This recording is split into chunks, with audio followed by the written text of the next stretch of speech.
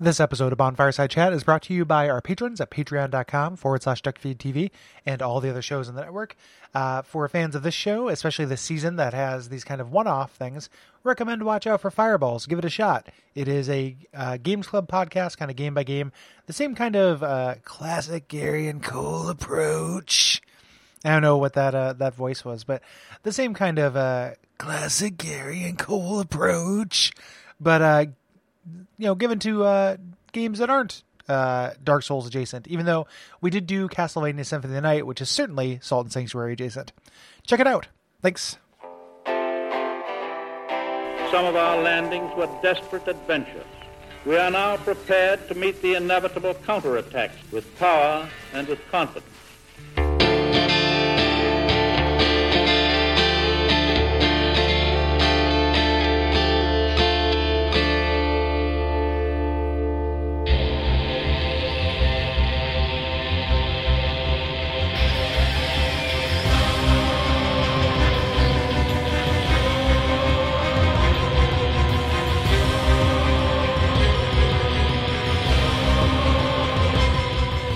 My name is Gary Butterfield. My name is Cole Ross.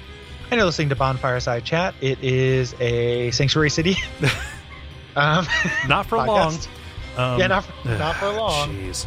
DuckFeed.tv/store, Diggity Duck Bundle. Yes. But this week we are continuing our discussion of Salt and Sanctuary.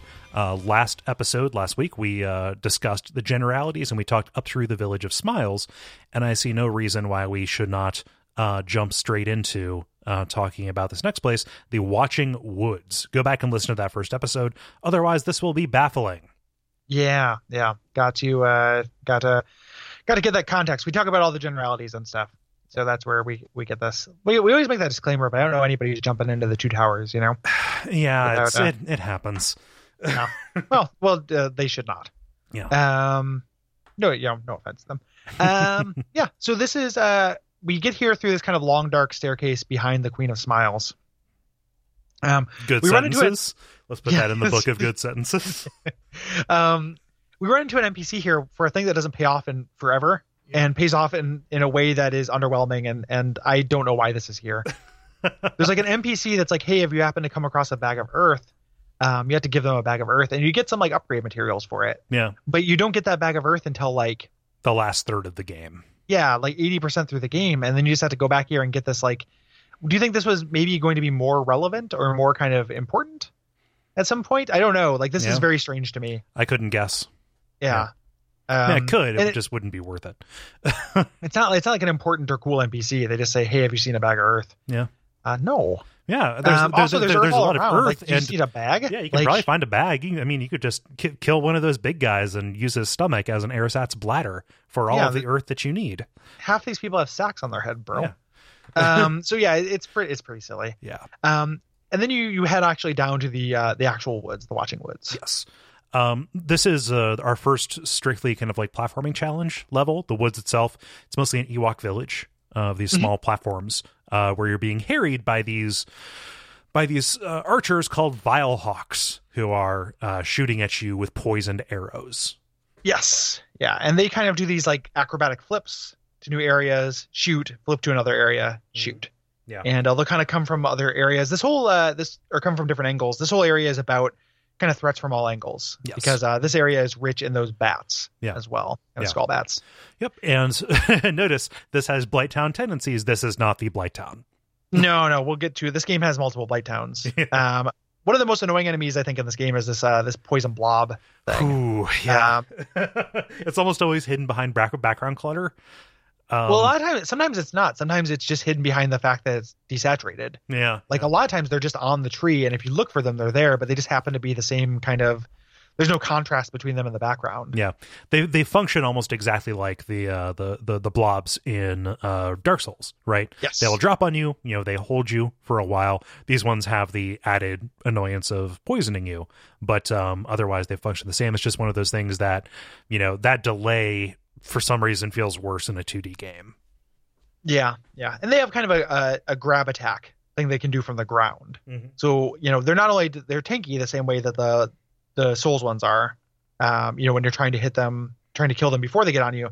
But they just grab attack, which you just rip them off of your head. So if they grab attack you, they die like a bee, but you will get poisoned then. Yeah. And poison is not as big a deal. It's not an absolute death sentence. You can live with poison for a little while, but in general terms, and you don't really have like a lot of antidotes at this point either. No. It's pretty annoying. Yeah. There also this introduces the bloated monstrosities, which are similar to like the brick brutes. Yes. Or any number of like even the ogres from Blighttown. They come at you. They have these gigantic maces, and they're spaced around like mini bosses. Like the one here that you find is right below the main boss of this area. Yeah, it's they also breathe poison on you, which is their like main attack. Mm-hmm. The main thing about these kind of guys is that this is the first enemy where if you're not right up next to them when you try to roll, I couldn't roll through them. Yeah, that's the one. They're a little wide, and that was pretty obnoxious because they place one right before the first sanctuary in this area that happens to just be right next to the boss. Mm-hmm. This is a really short area. Yeah. Actually, like it's kind of dense, and you can have some fun kind of platforming. They do a cool way of hiding secrets that you couldn't do in a Souls game, which is have platforms hidden behind leaves. Mm-hmm.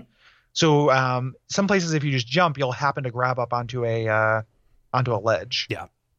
And that's pretty cool. So it's fun to kind of sweep this area for treasure. Mm-hmm. Once you kind of get done with that and you're ready to move on, and you're doing that without having a sanctuary. There's not a sanctuary on the left side of the map, kind of. Right. You get to the end, they put this kind of big, fuck off enemy that you might have trouble rolling through right before the sanctuary. Yeah. Which I think is kind of a fuck you. Yeah. That feels like kind of a bummer. And combining this guy with the strong attack, which will knock you halfway across the map, doesn't play very well with the geometry of this level, which is mostly open air. So like when I've died to this thing, it's because he knocked me across, knocked me off of it, as opposed to the poison.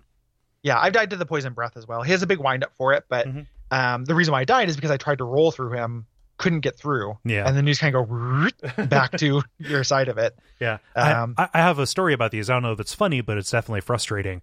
When I was at my darkest depths of this, and I was like, okay, well, I need to get the Drake Sword because I'm not doing any damage to these bosses. I figured, well, okay, I've got to get the Amber Idol. This is one of the only enemies in this part of the game before you get to Hager's Cavern, or the Dome of the Dome of the Forgotten, where you can actually get one of these to drop. So I killed this guy 127 times. Mm-hmm. Trying to That's get a lot. Yep, that is a lot. Yeah. Trying to get it to drop. And then nothing. I was like, well, fuck it. I've wasted an afternoon doing this. I regret every choice I've ever made in my life. I'll just go do something else. And then when I was coming back through here for some kind of thing, I was like, okay, I'm going to kill this. And I know that the first one that I kill is going to drop the Amber Idol. Guess what? Oh, yeah. Fuck you. Never farm. Yeah, I know. It's totally a mistake. It's not a funny story. It's a sad story. Yeah, I understand. I know it was bad, but like it felt like the only option that I had at that point. Yeah. Because I had spent maybe even more time going up against the boss that was giving me trouble. So yeah. I get that. Yeah. It's just it's frustrating. Like those kind of drop rates, that pink tail problem. Yeah. Is annoying. Yeah, so I've killed a lot of this guy. And the only reason I know the number is because each sanctuary counts the number of times that you rest at it. Yeah. Yep. Blech. So you can avoid him. If you have a good enough roll speed, you can get through him. Otherwise, and you go there and there's your sanctuary right there. That's going to be your boss run. You head up. There's just a blob and this guy, and you get right to the boss. So again, this is a relatively short area. Yeah. The Mad Alchemist. Yeah, this is a good fight. I think it's okay. Yeah. I don't love it. I don't think it's bad. Yeah. But I think it is merely okay. Yes. This guy was once known as Ruzpin, Grantaire of Alchemy and Solves. Ruzpin.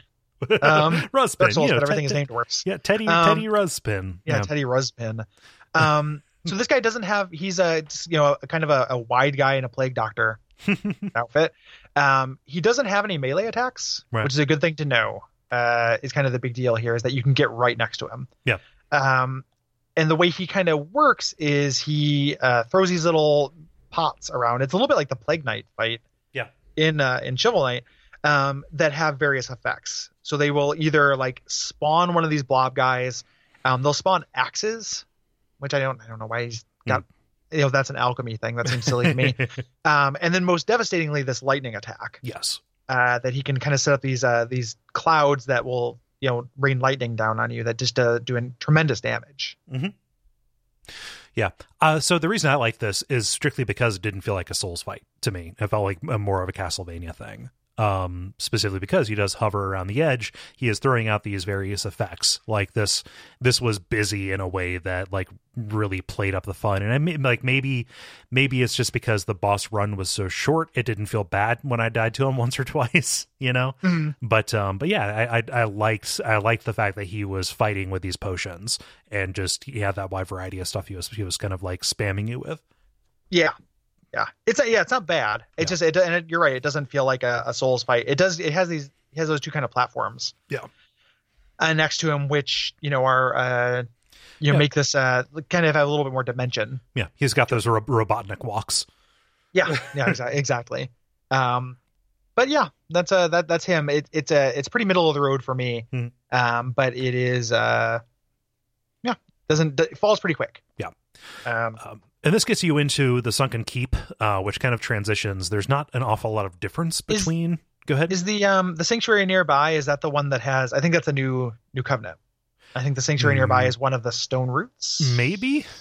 Yeah. So there's that's another creed. It's the Poison Archers, essentially. Yeah. The kind of distance. Just worth mentioning that if you wanted to go for an archery build, this is when you're going to get your first chance to do so. Yeah, and these are guys who worship poison.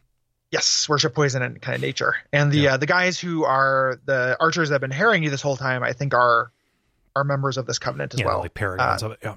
Yeah, they still shoot you. Of course. Whether you join the covenant or not. But yeah. So the Sunken Keep is not very different compared to the Watching Woods. There's very little transition between the two of them. The biggest difference is the introduction of these wretch feeders. They're Kraken, but they're indistinguishable from xenomorphs.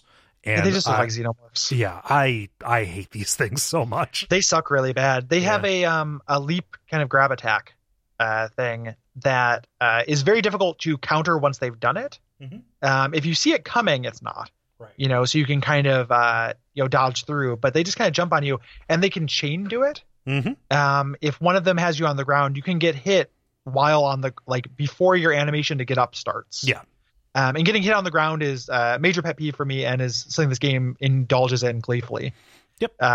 It becomes a real problem during certain boss fights, but here it happens as well. Yep, because these things, again, will just Roxbury you. Yeah. To death. And being Roxbury by these guys sucks. Mm-hmm. They're also just xenomorphs. Yeah. Please stop it. Yeah. Video games, it's... it's very transparent. I love Alien. Uh-huh. And I love aliens, but you have to quit this.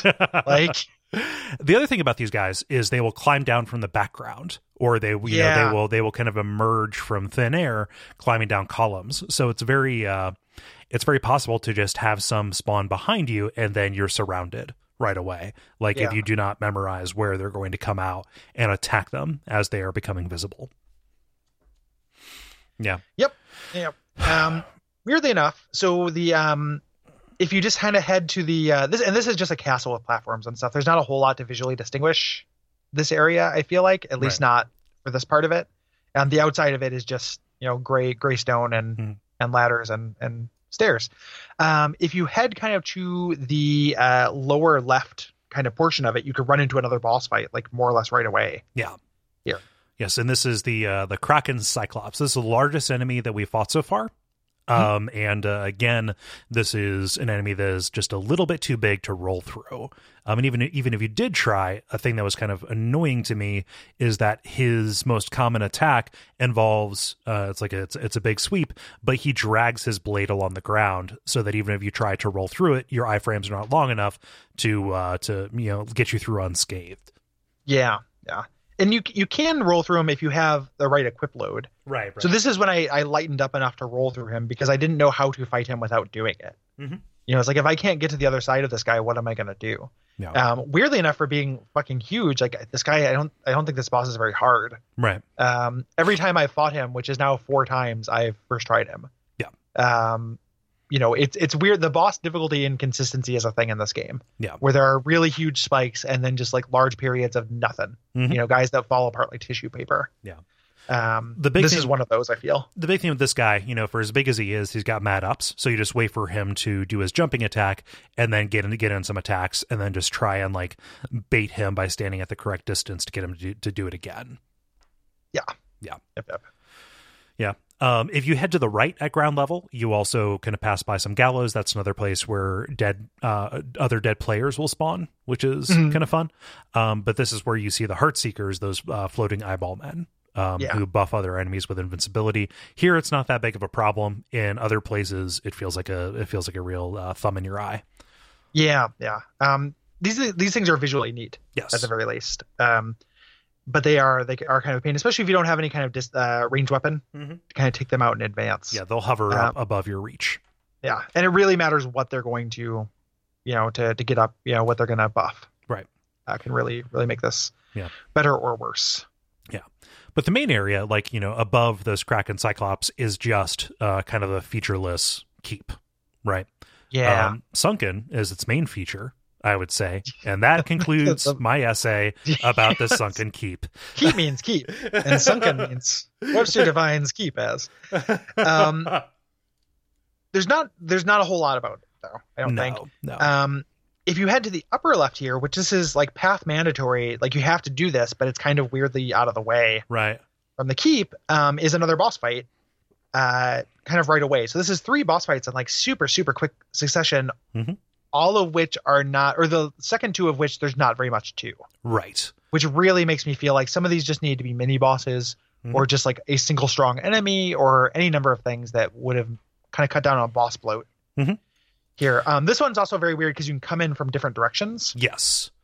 If you don't come in from the way that it intends you to, it can kind of get you. It might have been a glitch. But if you come in, for me, I came in through the left. Yeah. At one point, it didn't play the you didn't have title. to fight him. If you beat the if you beat the Kraken Cyclops, you do not have to fight the false jester. Well, I mean, I did.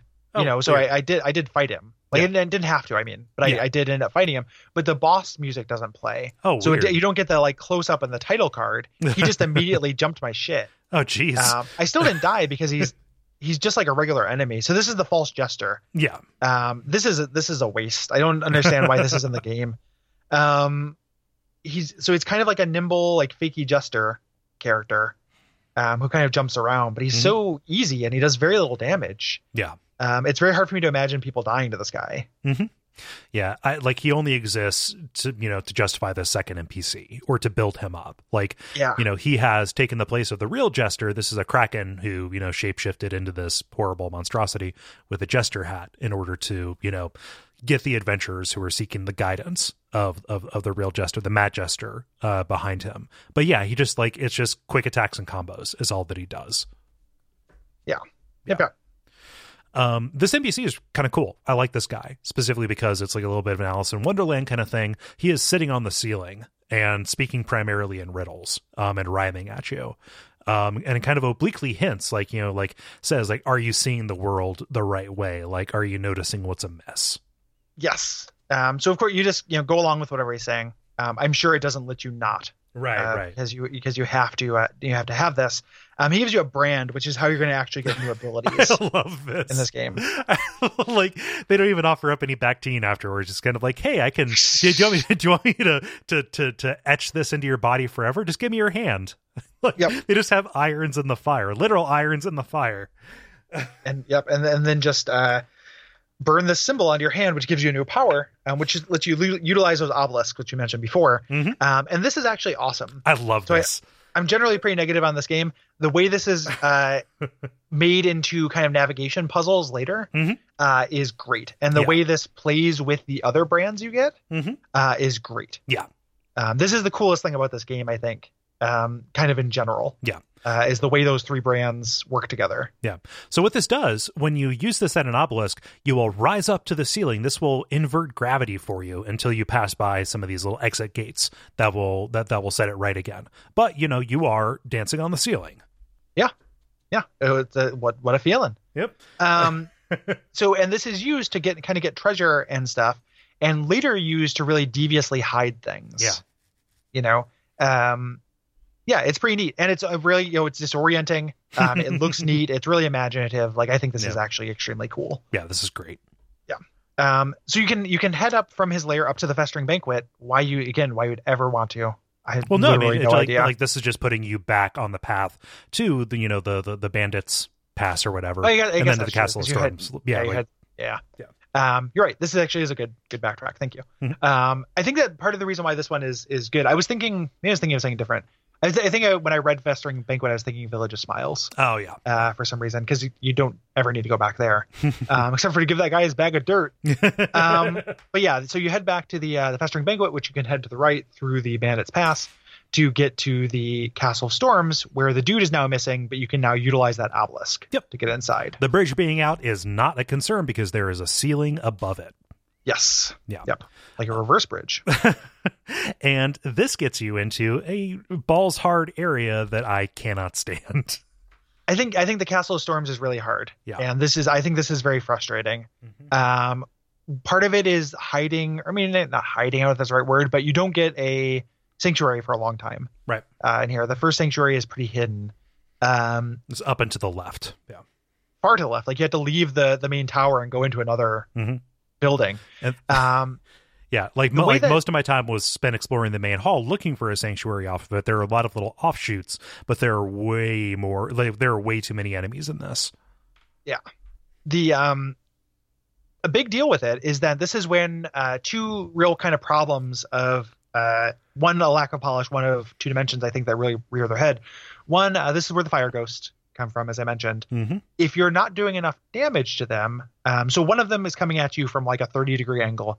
I can hit it once. That doesn't stagger it. It doesn't kill it. It goes through me and sets me on fire. Mm-hmm. Then you have to turn around into the ground. I turn around and then it comes from like a 45 or like 70-degree angle from below me. Mm-hmm. It's very, and I'm taking damage over time this whole time. Yeah. These things are such a pain to deal with if your DPS is not strong enough. And even if your DPS is good, if you're not doing enough damage in a single hit, because they don't have poise, like you can't stagger them. Mm-hmm. That sucks. Yeah. These things suck. It's like the designers are pointing they're just hovering a laser pointer over your character that is doing damage to it the whole time. Yes. And you're trying to like a cat bat it away from you. And fire isn't a status effect. There's nothing I can take to not be on fire. Right. I could, gear up for fire resistance, mm-hmm. but this is just that's like a little Medusa head enemy. Like it's not like a big deal. Ultimately, you do want to gear up for fire resistance for the end boss. If I'm the most charitable thinking I could have is that they make this enemy really annoying to make you want to gear up for fire so you're prepared for the boss. Yeah. There are better ways to do that. Another issue, though, that happens here is we run into the classic Castlevania skeletons that's throwing things at you in a wide arc. Mm-hmm. Once these things trigger, they can target you from off screen. Yep. So this first encounter, this first kind of landing you can get to here, you head up, you find the skeleton and the two flaming skulls. I want to get out of range of that skeleton so I can fight these two flaming skulls. If you go back down below him to fight them, the skeleton from where you can't see him is just throwing things down at you. Mm-hmm. It's really hostile. Yeah. And the level is kind of like that in general. There are a couple of things that are a little bit more nuanced than that. There's like a couple sorcerer monsters you fight. Yeah, they're like the big guys. I like those sorcerers. Those are good. Yeah, those things are fine. Like they do not bother me, the court sorcerer enemies. But a lot of times they're remixed with these flaming skulls mm-hmm. that just make anything else you're fighting at the same time feel unfair and annoying. Mm-hmm. As opposed to just being an add-on challenge. And spoiler for Neo, there's also flaming skulls that function exactly the same way. It's like end flame. Like I never say end flaming skulls. Like that's not me, but like here I am, like with Souls Like's not doing good flaming skulls. If you're not doing them right, you don't deserve the privilege. Abort the death preg. Like. Jeez. Don't you dare give birth to that bonehead in my office. Yep. God, Drill is a national treasure. He's the best. Yeah. I'm kind of half waiting. I wonder if there'll be like a weird like hipster backlash against Drill at any point. I'm sure there will be. Like that happened with Horse ebooks, Yeah, it hasn't happened yet, but I can just imagine somebody being like, man, this guy, and just like I don't want to hear it. Yeah. I don't want to live in a world without drill.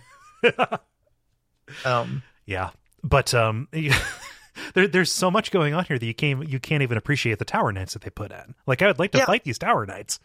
Yeah, they put these. It's too dense. Yeah, and that's a problem that the game kind of has. There are a couple areas. It's not quite as bad as it could be. But there isn't these kind of feelings of long kind of quiet. Yeah, that maybe I want. It happens sometimes, but again, it's pretty rare. Yeah. So you head outside of the castle and you work your way up around the outside. You eventually find your sanctuary, which is a godsend, just a fucking godsend. And the boss of this area is the Kraken Worm. Yes. And it's a dragon. It's a cool dragon fight. Actually, no, took me 2 nights of play to beat. Yeah, this is a bad dragon fight. Yeah. This isn't a cool dragon fight. This is a very bad fight. You are fighting a cool looking dragon. I do not like this fight whatsoever. This is the one that I ground up for, just because nothing would work for me. I was so distraught at this. Like, it felt like the Dux de Freya all over again. I could not see a realm in which I got past it. Mm. Yeah, it's the big thing for me is this in kind of general, in the polish category of things that this game kind of does poorly, like are really on display here. But one of which being that he can hit you while you're on the ground, which I know that's a preference thing. Some people are literally think that's not a problem. I just think one consequence per mistake is pretty much what I want, and that's what applies to grab attacks. It applies to things like that. The other thing this guy does is he gets off screen all the time. Yeah. And them not having kind of bounding boxes for bosses during boss fights is so weird to me. Yeah. Because this guy will do things like he will fly up in the air. That's his kind of his move when you're not engaging with him in melee. Every once in a while he flies up and does these dive runs, these kind of bombing runs on you with fire. He can just kind of go off the screen. There's no wall there. The screen just kind of stops scrolling, so you can't go through there. And you don't know when he's going to appear from there. You don't know exactly what angle, what height he's going to come through. Yeah. Like, it sucks. Yeah. Like that, like, it just shouldn't be. And this isn't as bad as it gets. Like, there are other bosses that do that worse. Yeah. But the way that boss arenas interact with these kind of edge walls like that, whether it's them going off the screen or them trapping you in a corner, and there's just nothing you can do. Things like that are just weird, like, kind of bosses that are not designed for 2D properly. Like, he has too wide of a range of movement. Yeah. For the actual arena available to him. Yeah. So in addition to that, like, you want to gear up for fire resistance, because of the dragon, and that is the most apparent way that he can do damage to you, right? He does these kind of sweeps, and if you don't run in the exactly the correct fashion, then he will hit you with this, and it'll do damage over time, and really nickel and dime your fatigue or your wounding with it. So like that's a really, really big issue with that. The bigger issue for me, I geared up for that. Yeah, I wore all my blacksmith gear and my pumpkin head and figured out how to dodge it. It felt like a really bad balance problem, because no matter how much I leveled up, no matter how I mess with my gear or mess with my tactics or tried dodging, from a standing position, this thing can either do like a tail whip or a snap with his head that would just kill me in one hit. Yeah. And so, like, that to me, it didn't feel like I had a chance to dodge it. You can say get good all you want. It just felt like, hey, the boss has decided it's time for you to die now, so you're done. Yeah. Yeah. This was a huge wall for me. This is my first wall playing through. And spoiler, like, the next one's a big wall too. Yep. The kind of 2 bad bosses right in a row that have 2 problems with things the game doesn't do very well. Yes. Yeah. Yeah. I do not care for the Kraken Worm, but one bit. He's also just a dragon. Yeah. Like, there's not like a cool story about this guy or anything. He's the dragon that old Top Knot barista knight that we saw before was warning us about, but it's just a dragon. It's the dragon your barista warned you about. It's you versus the dragon your barista warned you about. But there's just not, I don't feel cool fighting him. It's not like a dragon with this huge story behind him that has this kind of feeling of mythic legend, Yeah. So it's just, the context wasn't there to make me feel good when I beat him, other than the relief of being done with it. So I think this kind of sucks. the nice thing is you get to, after this, the reason why you're fighting him is you go through this pretty cleverly designed little area where there are these drops, these points of no return that you pass to get down to this character, the Despondent Thief, who's one of our NPCs here. She came here with a noble who she was either trying to rob. Do you know this off the top of your head? No. She was here. There's something, she actually reveals a huge part of the story, and it might not be here. It might be the next time we talk to her, but she mentions that the person she was, the noble that she was either escorting or was going to be a mark, turned out to actually be a slave that was sent here. And that actually plays into a big part of the kind of trick to why people are ending up on this island. Yeah. Or being sent to it, rather. But she, the big thing is she gives you another brand.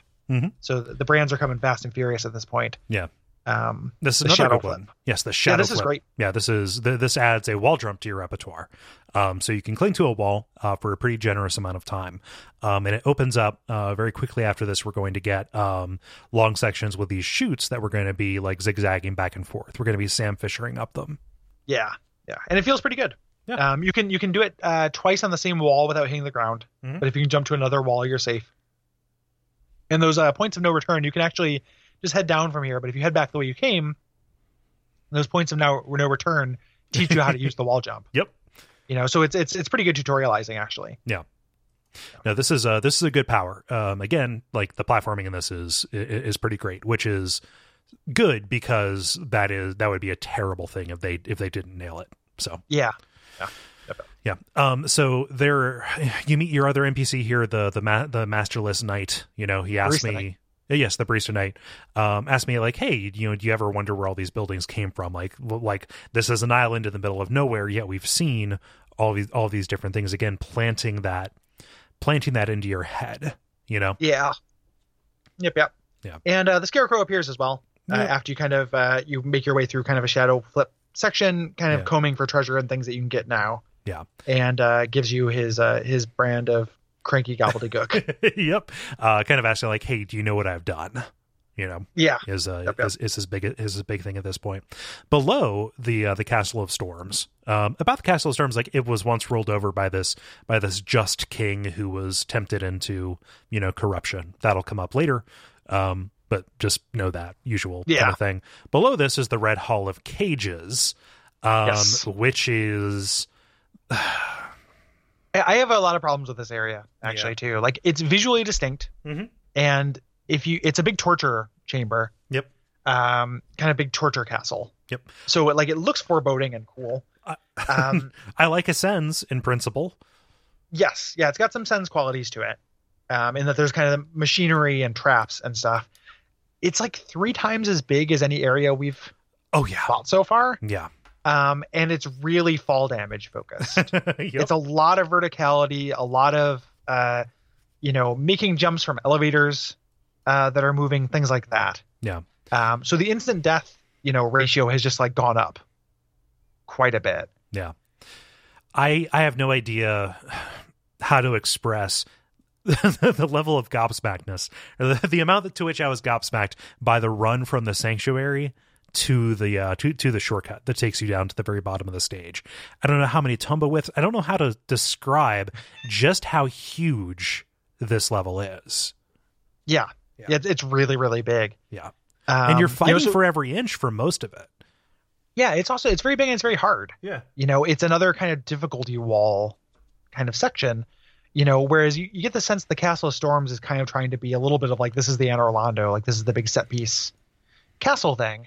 And then right afterwards comes this, which is like, now the real salt starts here, and I don't know. I just kind of found it mostly frustrating to move through and to keep straight. Mm-hmm. There are a lot of, this is a navigation problem for me where it's like, am I switchbacks on it? Yeah. Tons of switchbacks. Is this, which elevator shaft is this? Mm-hmm. These all kind of look the same. I had a real issue with it. If again, the challenge for this kind of level design, especially in a Souls, is, if you put me down with a pen and some paper, could I draw you a map of it? I don't know that I could. I can't draw a map of any area in this game. Right. Like perhaps maybe Festering Banquet, in general terms, but this has slid off my memory in a way. And this is an area I played recently. This isn't something I haven't played since the game came out. Yeah. This is and I played it 4 times. I played it with 4 different characters. Jesus. Has slid off my memory to a degree that like games don't usually do. Yeah. Just because it is just kind of this morass of just torture equipment and the same kind of bad guys and elevators and gears. Yeah. Just kind of forever. And I don't know why this is so like over designed, I guess. I don't know. It doesn't like make its point and do its gameplay gimmick and get out. It makes that point a bunch of times. Yeah. I don't know if it needs to be this vertically long to like match up with the world map. That's the sense that I get, because like this connects to a whole bunch of areas too. Like weirdly, this is a hub for the like this and the Ruined Temple are the hubs for the eastern portion of the island. Yeah. So let's talk a little bit about the encounters. Yeah. So they swap out a lot of the enemies. Like a lot of the people you're going to see here are themed for the place. We have these vile guards and torturers who are similar to like our regular hunched over undead kind of people. The vile guards wear these masks that have smiles on them, and they attack with these toxic crossbows, oftentimes covering the torturers who are their melee counterparts with their little cleavers. Yeah. Yep. There are these jailers, these Golder guys. Jailers, Gaolers, jailers, yeah, old timey jailer. I Poggy and Guile, yeah. This guy is visually kind of cool looking. He's got he kind of has a Resident Evil thing. He's asymmetrical. Mm-hmm. He's got like one big arm. Yeah. And these guys are actually, I like fighting these guys. I like them specifically because they are not. They're pretty easy if there's one of them, but they mix them up with smaller dudes. Yeah. That make them much trickier. Mm-hmm. And you're pretty much always fighting them on sure footing too. So they know not to mix them in with something that'll make it hairier. Yeah, and their bones kind of stick out of their back. They're kind of cool looking. Yeah. The Red Lords are kind of the Bronze Knight equivalent for this. The player character ass enemy has these cage helmets and attacks with a polearm sickle and some shields. Again, often mixed in with some of these other kind of torture kind of enemies. I like fighting these. I don't know, just again if they feel similar to the Bronze Knights to me. Yeah. They're a little bit more. They got a little bit more stamina to them, so you have to be a little bit more careful. Yeah, they're not as easy to parry as well. I think one of the big enemies, or two of the big enemies that show up here, one that I have a real problem with are these hanged men. God, I think this is a really bad designed enemy. It's kind of a cool idea. Yep. Right, and the way to make this work is to make these guys on the ground. Mm-hmm. Because what they do is there are these hanged characters, hanged men. They start the crosshair appears on you. Yep. That slowly starts zooming in. I feel like we've done a game that does this kind of recently, or somewhere on Watch Out for Fireballs we talked about it's a game that does this exact same thing. Yeah, nothing's coming up. Once that crosshair gets complete, you teleport to the enemy. You're hung for a second, and then you go back to where you were. You're hurt. Oh, I never went back to where I was. Like this, like they would just keep on get over hearing me, like back to where they're at. Like it doesn't. Yeah, maybe I thought you just kind of flashed over there and then flashed back, and it just did some damage. Regardless of which, it does a chunk of damage, knocks you on your ass. That's fine and kind of a cool idea for an enemy. Yeah. But because they're flying enemies in Salt and Sanctuary, if you're not, and you can interrupt them, any attack will stop the thing. Yeah. But they show up and there's like 4 of them in the room and they're all flying above you. Mm-hmm. So it's like I'm jumping up trying to swat something out of like a tree. Like I'm trying to get my Frisbee out of a tree. Yeah. Before this countdown happens, and they can chain do it to you because there's a bunch of them. These things suck. Yeah. Thankfully, they don't show up in very many places. The thing that annoys me most about them is that it just kills any momentum. Again, this is something that stops you from just running through any room that they're in. Yeah. Yeah. Yep. They will always just kind of get over you. There's another enemy in the next area that has a similar momentum stopping effect that I just think is very frustrating. Yeah. I do not like these guys. It just doesn't feel good, Like they're fine to fight if you opt to fight them, but again, give me that route, give me the route out as opposed to this thing, which there's literally no way to avoid fighting them or engaging with them. Yeah. Yep. There's also there's one of these I just want to bring it up. We're not quite there yet, but there's a split swordsman here. I think they appear in the last area as well. They do, yeah. These are the super agile kind of knight characters who do this teleport above you to do a drop attack on you. I don't actually mind these guys. No. There's one positioned right outside the boss that will follow you. So it just becomes a patience tax of like, I have to stop and kind of rotely kill this guy every single time, or I have to fight him at the same time I fight a boss. Thankfully, I was able to I think defeat him in a single strong attack by this point. So it was a small little like checklist item to do. Yeah. You also have these what am I thinking of? So the upper area is just these switchbacks. The lower area has these moving platforms, platforms that are attached to discs. You have a lot of elevators at this point. You can activate an elevator that takes you all the way back up to the sanctuary pretty much. That was the especially galling one for me. Oh, also that shaft is open and it's oftentimes hidden behind a screen transition. So there were times where I was running and then just immediately fell an absurd distance down to the bottom because there are like 4 places that happens. Yeah. There are little things off the shaft of the elevator on the left elevator, like 3 or 4 of them. Yeah. So if you head to, you get off the elevator at the right time to get this little hidden area, that's fine. But if once you walk out, it's very easy to just have like a total video gamey artificial construct thing. Like my character would be able to see. I'd be able to see this pit if I was in Dark Souls. I can't see it because of this perspective, and you can just run off and fall to your death. Yeah. Like in a way that feels cheap. To me. So that's there. Fortunately, if this shortcut is a little bit obviated by the small shrine that you can get to, like this was the secret to beating this boss for me, because I just was not able to I don't know what it is, but the psychology of knowing that the cost of losing is another terrible run up like that, even with the elevator, made it more difficult to just kind of engage this thing with the confidence that I needed, Yeah, we talked about it in like pre-patch Bloodborne, where it's like the big reason not to die is not to want to watch 2 load screens. Yeah. The reason why I wouldn't level up and actually try new things with the boss or switch out my equipment is because I didn't want to watch the load screens. Like the death by 1,000 cuts thing is really real. Yep. Friction is real. Yeah. Like even if it's like, oh, this takes 30 seconds, like if it's just again and again and again, like, and even this small boss run up, which, with this little split knight on the way, ended up becoming very obnoxious to me. The fighting the split knight every time, doing the kind of like minimal platforming I had to do to get to the boss, ended up becoming obnoxious. Something that we forgot to mention is that the bosses have these candelabras outside of them. Hopefully nobody flips out about us not mentioning that in the first episode. Oh yeah. This is supposed to be a gauge of difficulty, but it's not the developers seeing this. It's in real time. So it's players, how many like percentages of players who are dying on it. Oh, wow. Something like that. So it's not to be trusted entirely. I don't know the absolute mechanics of how that updates and stuff, but that's what that is. Okay. Wow. I had no idea. That's a nice touch. I noticed the candelabras. I was kind of like, oh, this is really consistent. I never stopped to consider why different ones were lit up more. It would seem like almost like a boss order thing, because early bosses are going to have fewer of them because they're easier. Yeah. And then as you go, there are more candles. Yeah. But it's such a linear game. A lot of candles does mean a tough boss is coming.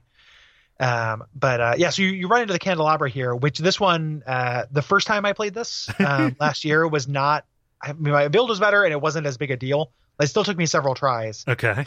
This time like destroyed me over and over again and made me like, I didn't quit here. The next area is actually where I quit the second playthrough. Okay. But this was very close to making me like, why do we even want to cover this game? Like these guys don't deserve us. Like this made me so pissed. This is the Tree of Men.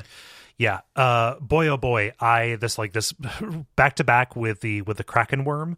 I had no patience for it. For reasons that we're going to get into. This was another one that was just like an entire night worth of effort. Yeah. Again, playing it on a deadline, who knows, somebody could pipe in and say, well, if you weren't hurrying through it, it wouldn't have been that big of a deal. You wouldn't have had the pressure, et cetera, and down the line. No, I think that there are fundamental problems with the Tree of Men. I want to get it out of the way. This is an aesthetically pleasing boss. I like the idea of it. Not the gameplay idea, because I think that's garbage, but the idea that this is torture equipment that is so cursed and so tainted that it gained a life of its own. That's cool. I like that. Now let's just cut the play apart. One of the things about visually, like, that I like about it as well, that's worth noting, is that I would put a small damper on that, just in that the reason why it's kind of cool is because it doesn't look like every other just big guy you fight. So that's a big reason why this does look cool, is it just stands out. Like I'm grading on such a diminished curve Yeah. For this, given that, like, you know, the alchemist, the ghost pirate we're going to fight, you know, this swordsman and that swordsman, like, there's just so many people where they're just guys. So this fight has the kind of feeling of a puzzle boss to it a little bit. Yeah. It's got two phases. It's got these hanged men hanging from this, weird stick figure guy. You kill the guys hanging from him to start the second phase. The reason why this boss fight sucks is it is entirely environmental hazards. Right. That you fight while you fight him. So it is platforms that will give way, platforms that have these jets of flame on them, which we didn't really mention those, but that's a pretty common trap. Yes. In the game. And then two pits on either side of the actual fight, bottomless pits. That end up actually being the big deal. Yeah, that is a tremendous deal because, again, you know, these platforms, except mercifully the one up closest to his head, will fall away from underneath you. And if you do not jump in time, or if you're knocked off by one of these flamethrowers, or if you go to make an attack on some of these hanged men to initiate the second phase, you might land where this thing is walking around. You know, this is a multi-story tall, you know, construct made of these. It has a stomp attack that if it hits anywhere nearby, it has a little bit of a AoE kind of effect to it. It will send you flying straight into a wall and then down into this. So walking on the ground, if you are not ready to jump up to a particular platform, or if you're trying to cross over and it just decides to proc this, it will just be instant death. Yeah. And so, you know, the idea there is like, don't fight him on the ground.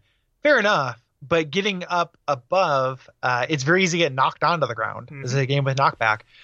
It's very easy to, you know, I can't jump up or I will get hit by fire. You know, the platform I'm on will dissolve. The platform above me is on fire. The platform below me has the stomp attack.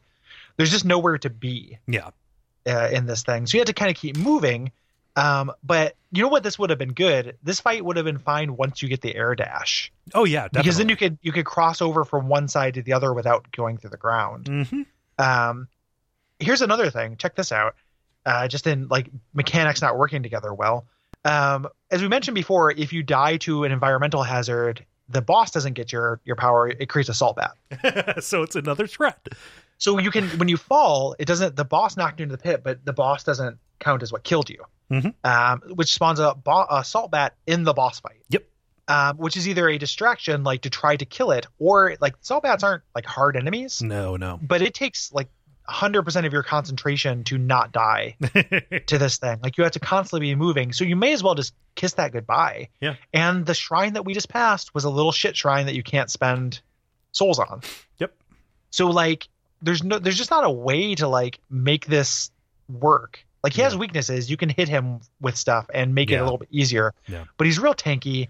And just instant death in a boss fight is, I really, really don't like it. Especially with, if you're going to do it, it's like an attack with a big wind up that you can dodge. This is something that just happens to you while you're traversing. Right. Trying to engage the actual kind of puzzle of the boss, or like the areas where he's vulnerable. Yeah. You know, the different parts of this, they don't hang anywhere close together. And it puts so much onus on you to just kind of like bridge the gap in these systems. And I do not like being torn apart trying to get from one to the other, you know, and it's not that big of a deal once you get to the second phase of the fight. You know, like the real problem for me is, you know, hanging out on those low platforms and going after the little hand guys all over him, right? They're in fixed positions, not fixed, like they move with him, but like, you know, you have to spend a little bit of time on this platform and a little bit of time on this platform. Once you're able to just be up next to his head, which is the only way you can hurt him when you're in the second phase, and you're just able to, you know, anticipate his either melee attacks or his weird little beam attacks, that is fine because the platform nearest his head is stable. It will not go away. And it's easy enough to tell when the flamethrowers are going to attack. Like it's easy to get him into a loop and engage him up there. Everything up to that, again, was a nightmarish ordeal. Yeah. It's and even when you're up to that, you had to be very patient because he's attacking platforms and the fire is coming. Just switch back and forth, and if you know that you will get in situations where neither platform is safe. Right.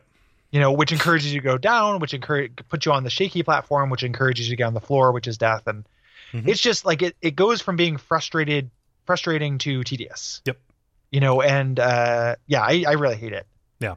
Took me 1,000 tries, and it was just like, this is just shit. I don't know. This is just a really like irritating thing that, again, like if you had that air dash, I could see it being kind of fun, like if you had a little bit more mobility, like, but as is, and it would have been an easy thing to fix, like just having the ground be contiguous, like they didn't need to add that instant death hazard. So many things get offered up on the altar of difficulty, and just end up, becoming frustrating.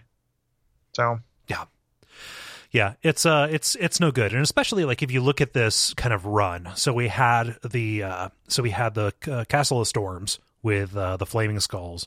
We had Red Hall of Cages with its just absurd length and its boss that was even more frustrating than the Kraken. And now we're going to get to Hager's Cavern. Like these three areas are this is a triptych of shit. Yeah, this whole thing smacks of gender, turning the fourth of triptych into the triptych of shit. Yeah. It's no good because we're going to get to Hager's Cavern. I think the boss of that was not. I think it's pretty good. It wasn't as much of a wall. I can look back on it and think like, yeah, that's fine. That's okay. I did have trouble with it, but the area of Hager's Cavern is no. It's no great shakes. Like just these three areas with these three bosses. And then after it, like everything is smooth. It's easy. Not easy, like just kind of like, oh, it's going to go by. Nothing rises to the level of frustration. At least it didn't except for some optional areas. Yeah. I thought. The thing with, and I'll even go one better than that, or go one further than that, is that if you look, so these three little bits, like the Castle of Storms, the Hall of Red Cages, Hager's Cavern, and at least two of those bosses, the two bosses we fought previous to that weren't like great, like we haven't really experienced the highs that this game has. We haven't gotten to yet. Right. The parts where this game like really comes alive, where it's like, I'm going to turn upside down and do wall jumping puzzles to try to find this cool stuff, like hasn't happened yet. There are bosses that are pretty good, the Queen of Smiles is fine. The Alchemist is fine. Like I think Knight that is very good tutorial boss. Yes, Sod Knight's a very good tutorial boss. I think that the Ghost Pirate we fight in Hager's Cavern is a pretty good fight, but nothing is becoming like, man, that's a great fight. Yeah. There's no like Lady Maria's. There's no like, man, this is really impressive.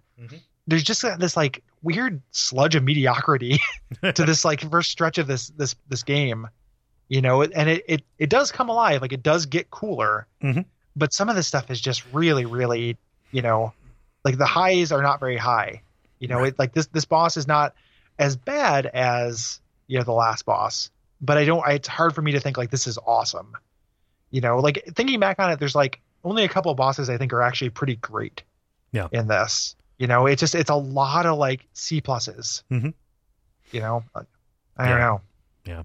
Let's go to Hager's Cavern because there's some real problems with one Vacation particular destination. Enemy here. Yep. Yeah. Well, and I mean, and we talked about this in the first episode, but like I think the navigating this area sucks. Yeah. I think everything looks too samey, like by a mile. Yeah. It like not this in comparison to other areas because this at least has like kind of a blue color palette.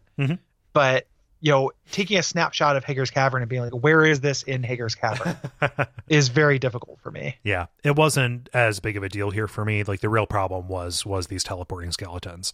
These. I am 100% okay with there being a Goonies cavern in this. Yeah.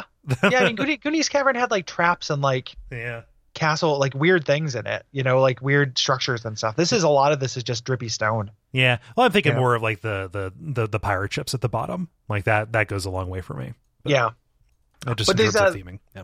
These skeleporters, like these guys, these are just skeletons. Yep. That teleport around constantly, and they don't teleport and attack. Sometimes they just teleport for a long time. Yep. These are momentum killers. More so I would even say than the Hangman because they're everywhere here. Yep, and they will follow you across the level, as opposed to being roughly contained to their place.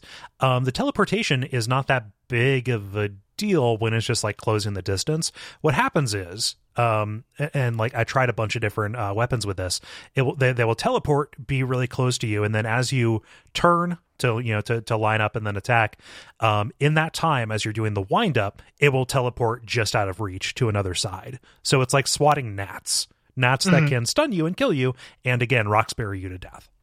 Yeah. It is just and sometimes they're just doing it to stall. Yep. it feels like they don't even want to attack me. They're just kind of jumping around. Yeah. This is actually what killed my subsequent playthrough was just like being like, I am too annoyed to deal with these guys. Mm-hmm. This is a really, really bad mechanic that I don't want to struggle through. Like, yes, you can do it. I did it before, but I'm getting too irritated. Yeah. With these things, especially when they start mixing them up, because I think some of the other bosses here are also pretty frustrating. Yeah. The weird the caster floating enemies that cast the screaming AoE. Yes, that is pretty much a one shot kill. Yep. Well, because it's not just like one piece of damage; it will lock you in, and then just like not slowly drain you, but just like incrementally drain you. And especially a bunch of them will proc it at the same time when they're next to you. They stack. Yeah. So many times in this game there are like, they want to introduce a monster and they do it with like 2 or 3 of them instead of one of them. Yeah. And they do it.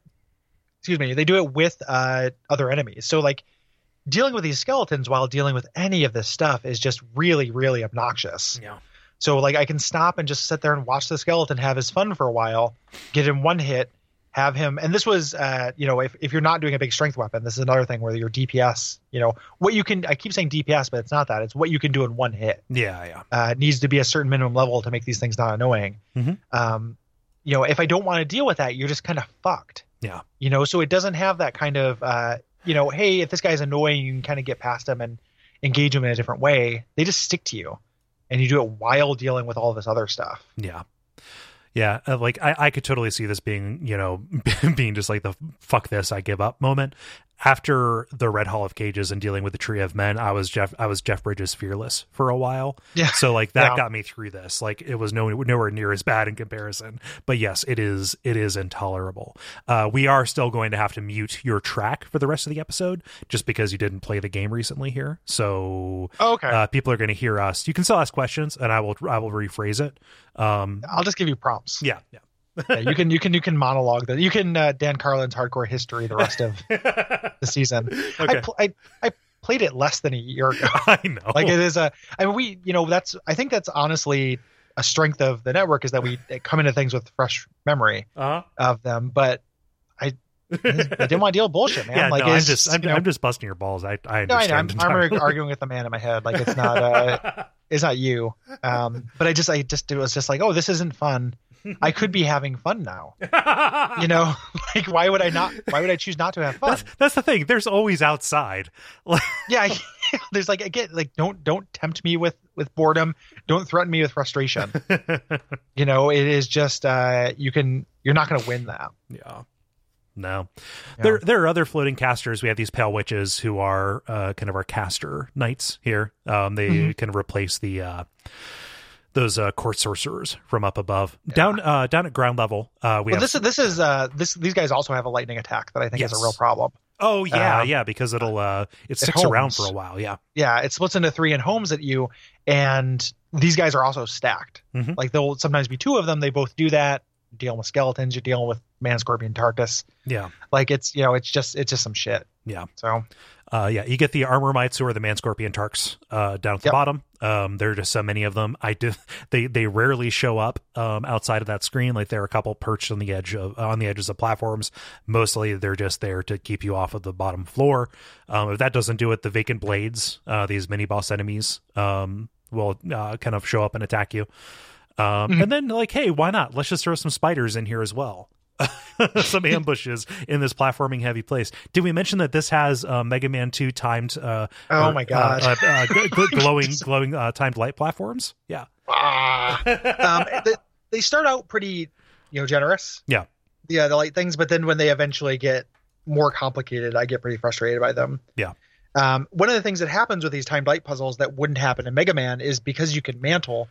That takes some really precious time. You will mantle up onto a platform that is no longer there. By the end of the animation. As you, yeah, exactly. So it's just like, chill, cool the fuck out, Hagrid's Cavern. I'm gonna need you to settle down. This is the last time we get you a regular Pepsi. Yeah, so somebody will sleep tonight. There's just a lot going on here. Of which, some of those things individually work fine. Like fighting the Tarkuses is fine. Even these like high damage caster enemies, I think would be fine individually. I just think it's a problem when they are stacked on top of one another. Like in a vacuum, the platforming puzzles with the Time Blight, like that's not too huge of a problem, you know? No. If you place that above a non-instant death thing first, like they're introduced here very markedly above a pit that will kill you. Yes. Don't you like that's like it's Mega Man like game design. Like, you know better than that. Yeah. You introduce a hazard in a low risk environment, then up the risk. Like, you know this, you know? So anywho, you just kind of explore it. You treasure Roomba, the kind of whole thing. Yeah. The key is to get a key. You have to, invert and get into the small little room where you can open up a gate, and you're looking for the cellar key, which will get you into the boss. Yes. Yeah. Who is the disemboweled husk. Yes. Gary, I have not been putting down music cues on these. So. Oh, I mean, I'm not like, it'd be very funny if I just put in the same boss. That would be such a burn. If I actually put in boss music. Yeah, I didn't see fit, but I didn't consult you when I did that either. No. So are you fine not having boss markers? Honestly, I'm fine with that. Honestly, like, I'm probably not going to use a lot of the music in this because it feels mean to do so. Like, I don't think it's very good. Right. The intro theme, that boss music will make it in somewhere. I think the end bosses have some different music. That might be worth putting in, but like, the music is butt chugging, guitar rock, and then the same kind of like dramatic boss music every single time. Okay. But the disemboweled husk, you kind of go in, you're fighting him on the deck of a ship, which is pretty cool. And this is kind of like a pirate lord. This is the remnants of Hagar, the eponymous Hagar.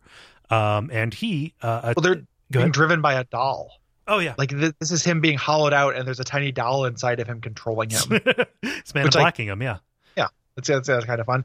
It's a Steve Banning him. Like water. But this fight it reminds me a lot of the Alchemist fight. In that, like, he is roughly the same kind of enemy size. He's less projectile-y, more kind of melee-y, but it is he does some area to dial stuff as well. Yeah.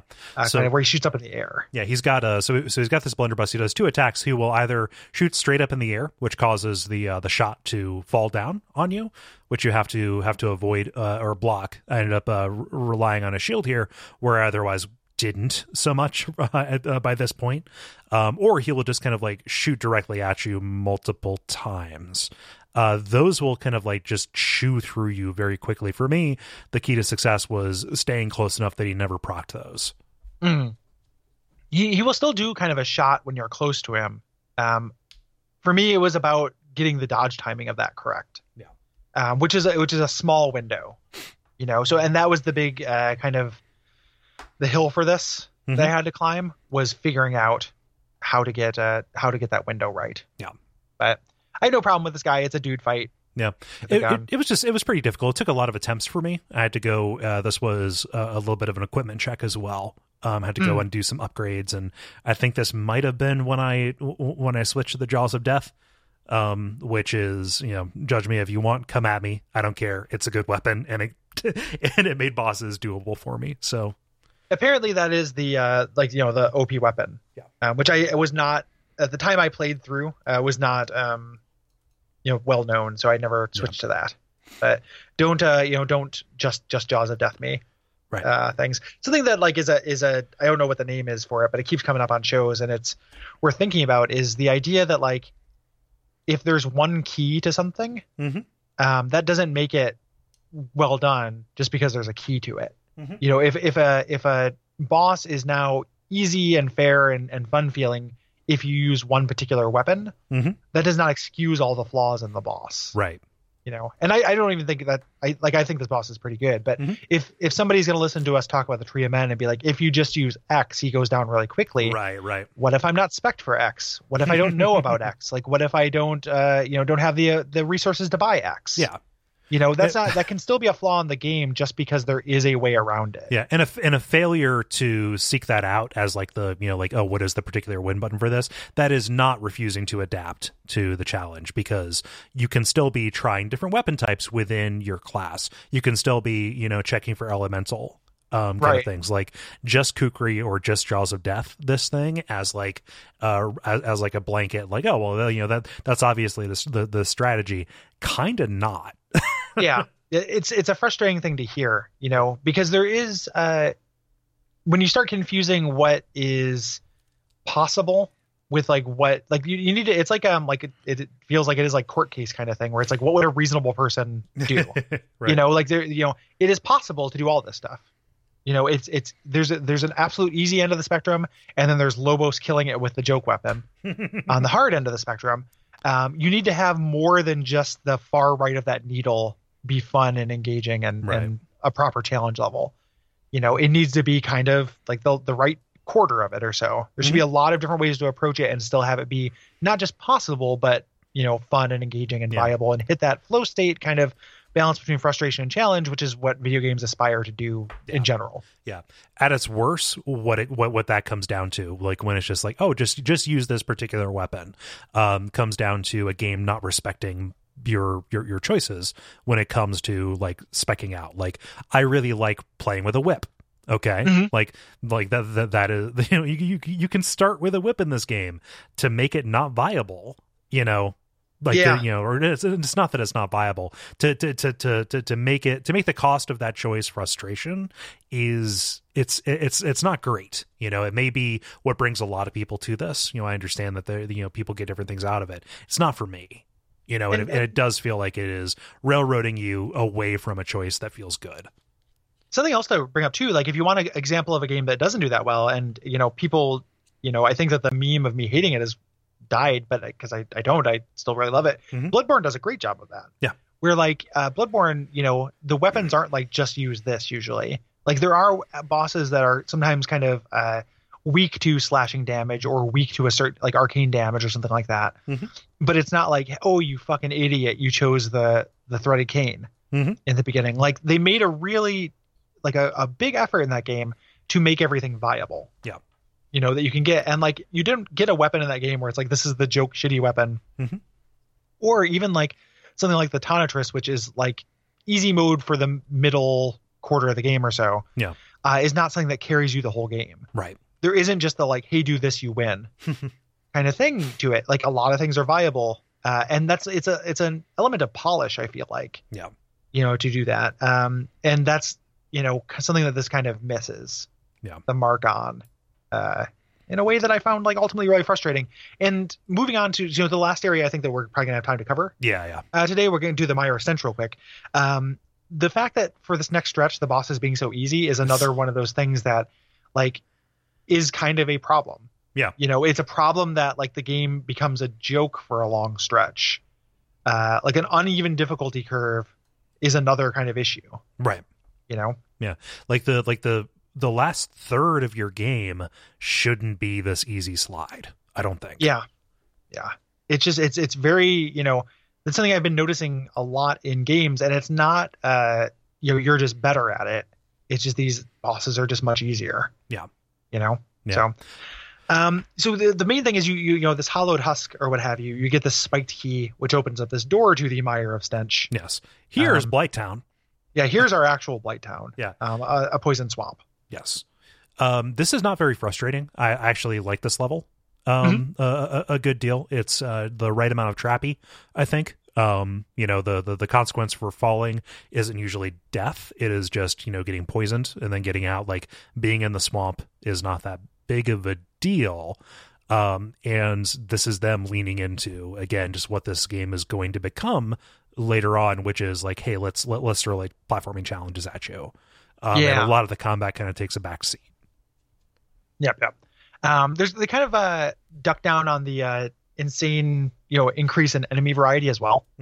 Here, like we bring back some enemies that we've seen. It's not as dense with like learning new shit as the Haggard's Cavern was. Haggard's Tavern I'm way more into than Haggard's they've got 2-for-1 apps after 11 p.m., which I think is a great deal. The apps are hollowed out and controlled by a small doll from within. Well, I mean, so that's the price you pay. You know, it's not. I mean, it's 2-for-1. You're not. You can't expect it to be the Ritz Carlton. You know. Yeah, it's like a Little Caesar's pizza. Like you get 2 of them. What are you complaining about? It doesn't matter that it tastes like, you know, I don't know, doughy cheese. You just described pizza. But it tastes like it. Pizza's a transformative effect. Yeah, pizza is a transformative effect. Pizza's good. Yes. But I forget what you were going to say. So it's not the huge variety of Hager's Cavern. Which works in its favor. Like, it introduces a few new enemies. It does a couple new things with old enemies, but it doesn't just slam you with here's 1,000 new things to memorize. Yeah. Like the only thing that adds is like rapid fire turret traps. Yeah. Yeah, but like, the lower portion is, you trying to, not fall into this poison swamp. And even that, like, there's a small little section you can get to where you can get a ring of vines, which will raise your poison resist and trivialize an already pretty trivial boss. Yeah. Which you head up to, you kind of make your way through. There are a lot of shafts that you have to do the your wall jump to climb up here.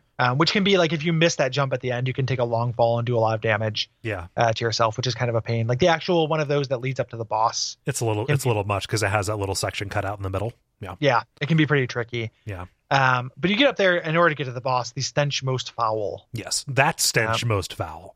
That stench most foul. I think that article matters. Yes. Yes. This thing looks fucking crazy. It is goofy and out of place. Memorable, but goofy and out of place. It looks like a Monty Python thing to me. Like it looks like a Monty Python, like a Terry Gilliam transition. Yeah. Or like the Beatles would fight this in Yellow Submarine.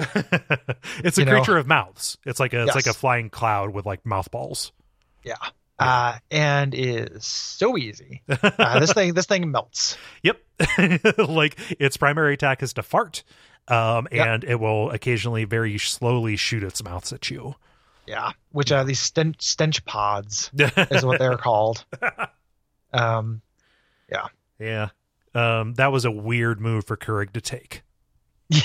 Yeah, the stench pod. Yeah. Like he just pierces it and just percolates some shit in your house, like some bad smell. Yeah. And then you can ruin the environment with it. Yeah. But he's not too hard. He's pretty easy. Just floats around languidly. He's real chill. Yeah. Like, and even the second phase, I think he makes more of those little buds, but he doesn't do very much other than that. One of these is fine, like as a breather after the literal gauntlet of shit that we went through. Yeah. It's not this level. It is a gauntlet of shit, but it is not the gauntlet of shit that is, the previous 3 very difficult places.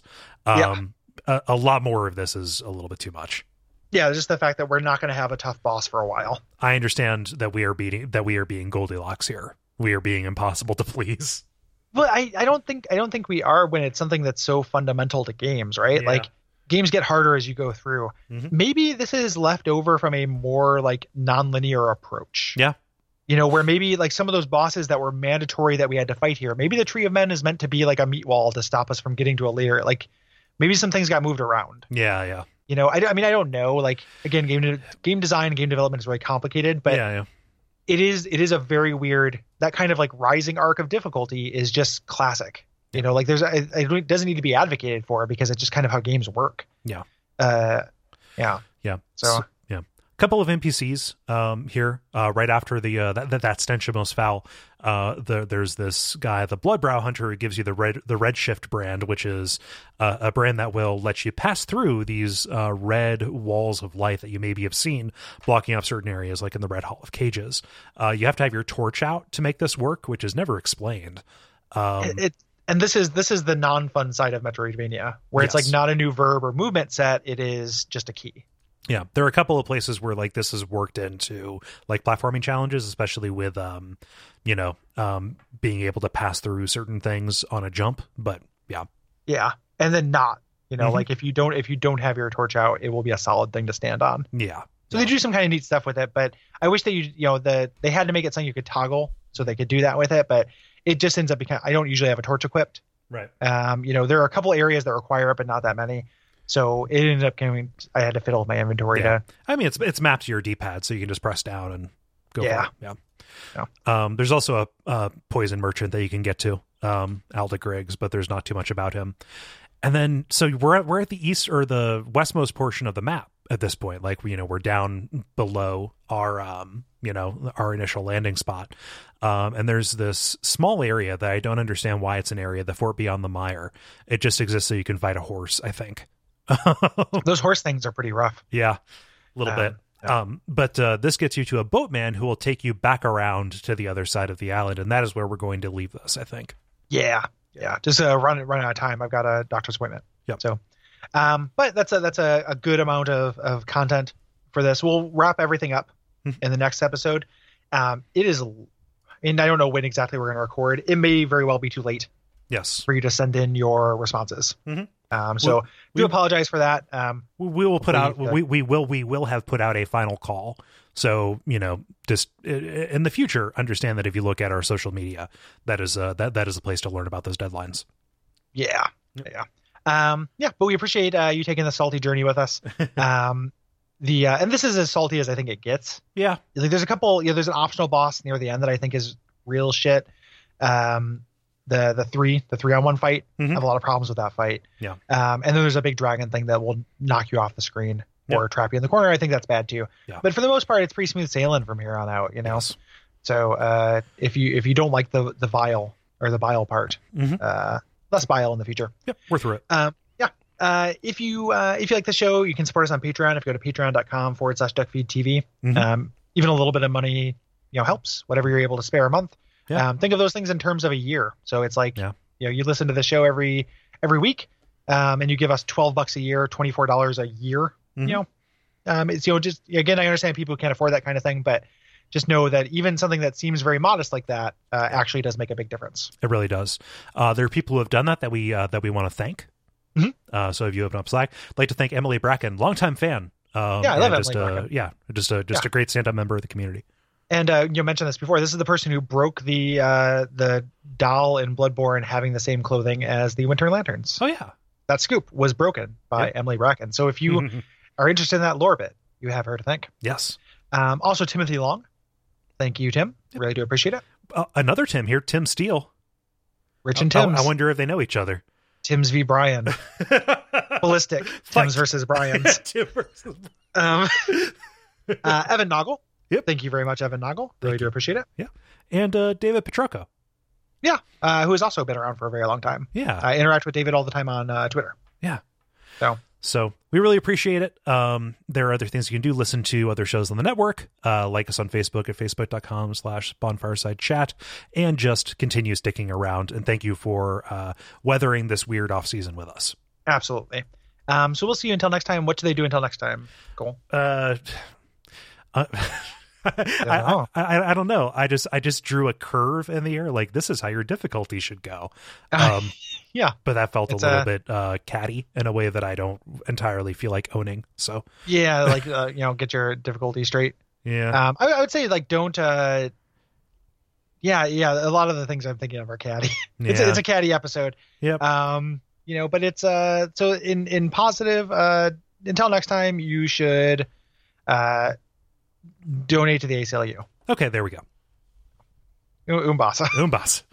the official slogan of the ACLU. Umbasa. Yeah. We bought them out.